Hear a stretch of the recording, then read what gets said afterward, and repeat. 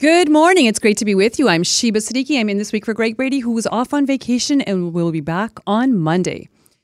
Statistics Canada has released their latest census data, and there's a lot of insightful information in there.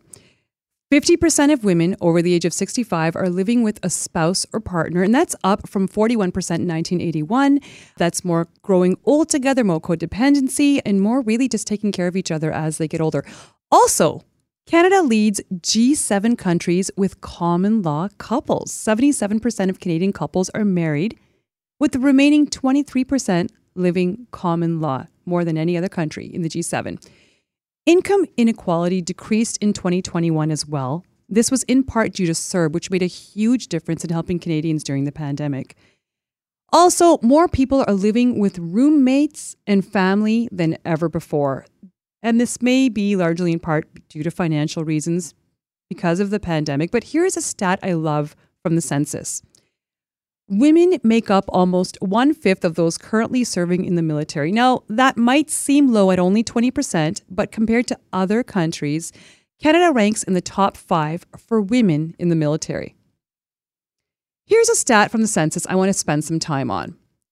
More people are living alone than ever before. That's 3 in 10 households are one-person households. It's roughly 29% of Canadians who live alone. Have you ever lived alone? I highly recommend it. Some of the best years of my life were when I lived alone in downtown Toronto for roughly a decade in a condo after graduating university. I learned who I was, what I wanted in life, and really, even more importantly, what I didn't want. There's also a confidence that comes, especially for women, when you know you're able to live alone. When you know you can take care of yourself, you can manage your household, both physically and financially. Now, when I don't recommend living alone, during a pandemic.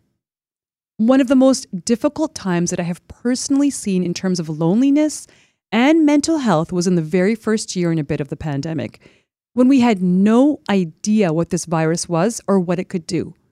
So what did we do? We stayed away from each other. We were told to stay away from each other. Don't congregate. Don't see each other. Don't go indoors with each other, especially. The message was, other people are dangerous. And sure, our government did retract that and say that if you're a one-person household, you're allowed to visit another household. I saw what happened with my divorced girlfriends when their kids were with their dads, how lonely they were. And I'm sure the same thing was happening with the divorced dads. I saw how young people sat alone in apartments, condos, and basements, some of them terrified of what was happening, and yet with no one to talk to and nowhere to go. And that had an effect on all of us. With many people who are still battling with their anxiety and their depression from the last 2 years. I had the opposite experience. My 4 grade school age kids were home indefinitely, virtual schooling. My husband and I were in the closest living quarters we'd been in a long time, working under the same roof, and I had major cabin fever. Now, don't get me wrong, I love my family. I adore my family. They are my very best friends in the world, even my kids. They're the most fun people I know. But one reason the love is there is because I take intentional breaks from them, and I ensure that I have my own life outside of them. I had the opposite problem of loneliness. I need my alone time. Now, there's a difference between being alone and being lonely. You can live alone and feel lonely, and you can also be in a marriage and feel lonely. Thankfully, I had neither issue. But I personally know 6 marriages that have ended during the pandemic. The couples just couldn't do it anymore, and it took a global pandemic for them to admit it. Now, I don't see that as failure. I see that as deciding to get uncomfortable so you can grow. Making the decision to end a marriage is monumental, but you haven't failed. And that's something that anyone who's been through it needs to always keep in mind. So I had the opposite problem. I missed my alone time, which I often got throughout the day when the kids were at school, when I was home from work. or in the evenings after I tucked them in. I looked forward to my date nights with my husband. But now, they were all there all the time. So what did I do? I started a hiking group. There's something about the woods and nature that calms me. Plus, I'm going to be honest, I'm going to be vulnerable. I had gained 25 pounds in the early stages of the pandemic. It just sort of crept up on me. I didn't know till I stood on a scale and I panicked.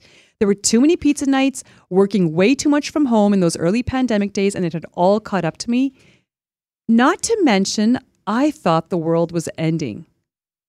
So back to hiking, it was me alone at first, and I started exploring some longer, more complicated trails in my area all by myself. And then another woman whom I barely knew at the time joined me. And then word spread that every Saturday and Sunday morning, a few women would be meeting at a trail in our neighborhood for a 6 to 7 kilometer hike. All fitness levels were welcome, and I even named our group the Sweat Queens. Come on, that's a badass name. And that name still stands to this day.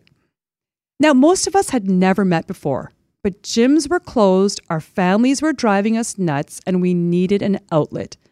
So we'd spend an hour of every weekend morning, early morning, before the kids woke up and the house started buzzing. We'd be talking, laughing, crying, complaining. We were virtual strangers who began to bond and get to know each other in the woods. And that saved me. We would complain about our husbands, how annoying they were, being around them all the time, how they got on our nerves, how crazy they were driving us. And then, with all of that out of our systems, while getting in a workout and fresh air, we would bounce home feeling like a weight had been lifted, ready to give those same husbands all the love we had because of our forest therapy sessions. It was like we were able to shed our resentment and our annoyances during those hikes and remember that these men, too, were struggling in different ways during these lockdowns. And some of us are married, some are divorced, some are widowed, while others have no interest in ever dating again. But this pandemic was much about finding ourselves, all of us, as Canadians, as women, as men, taking a pause, a forced pause, to rediscover who we are and what we truly want out of life.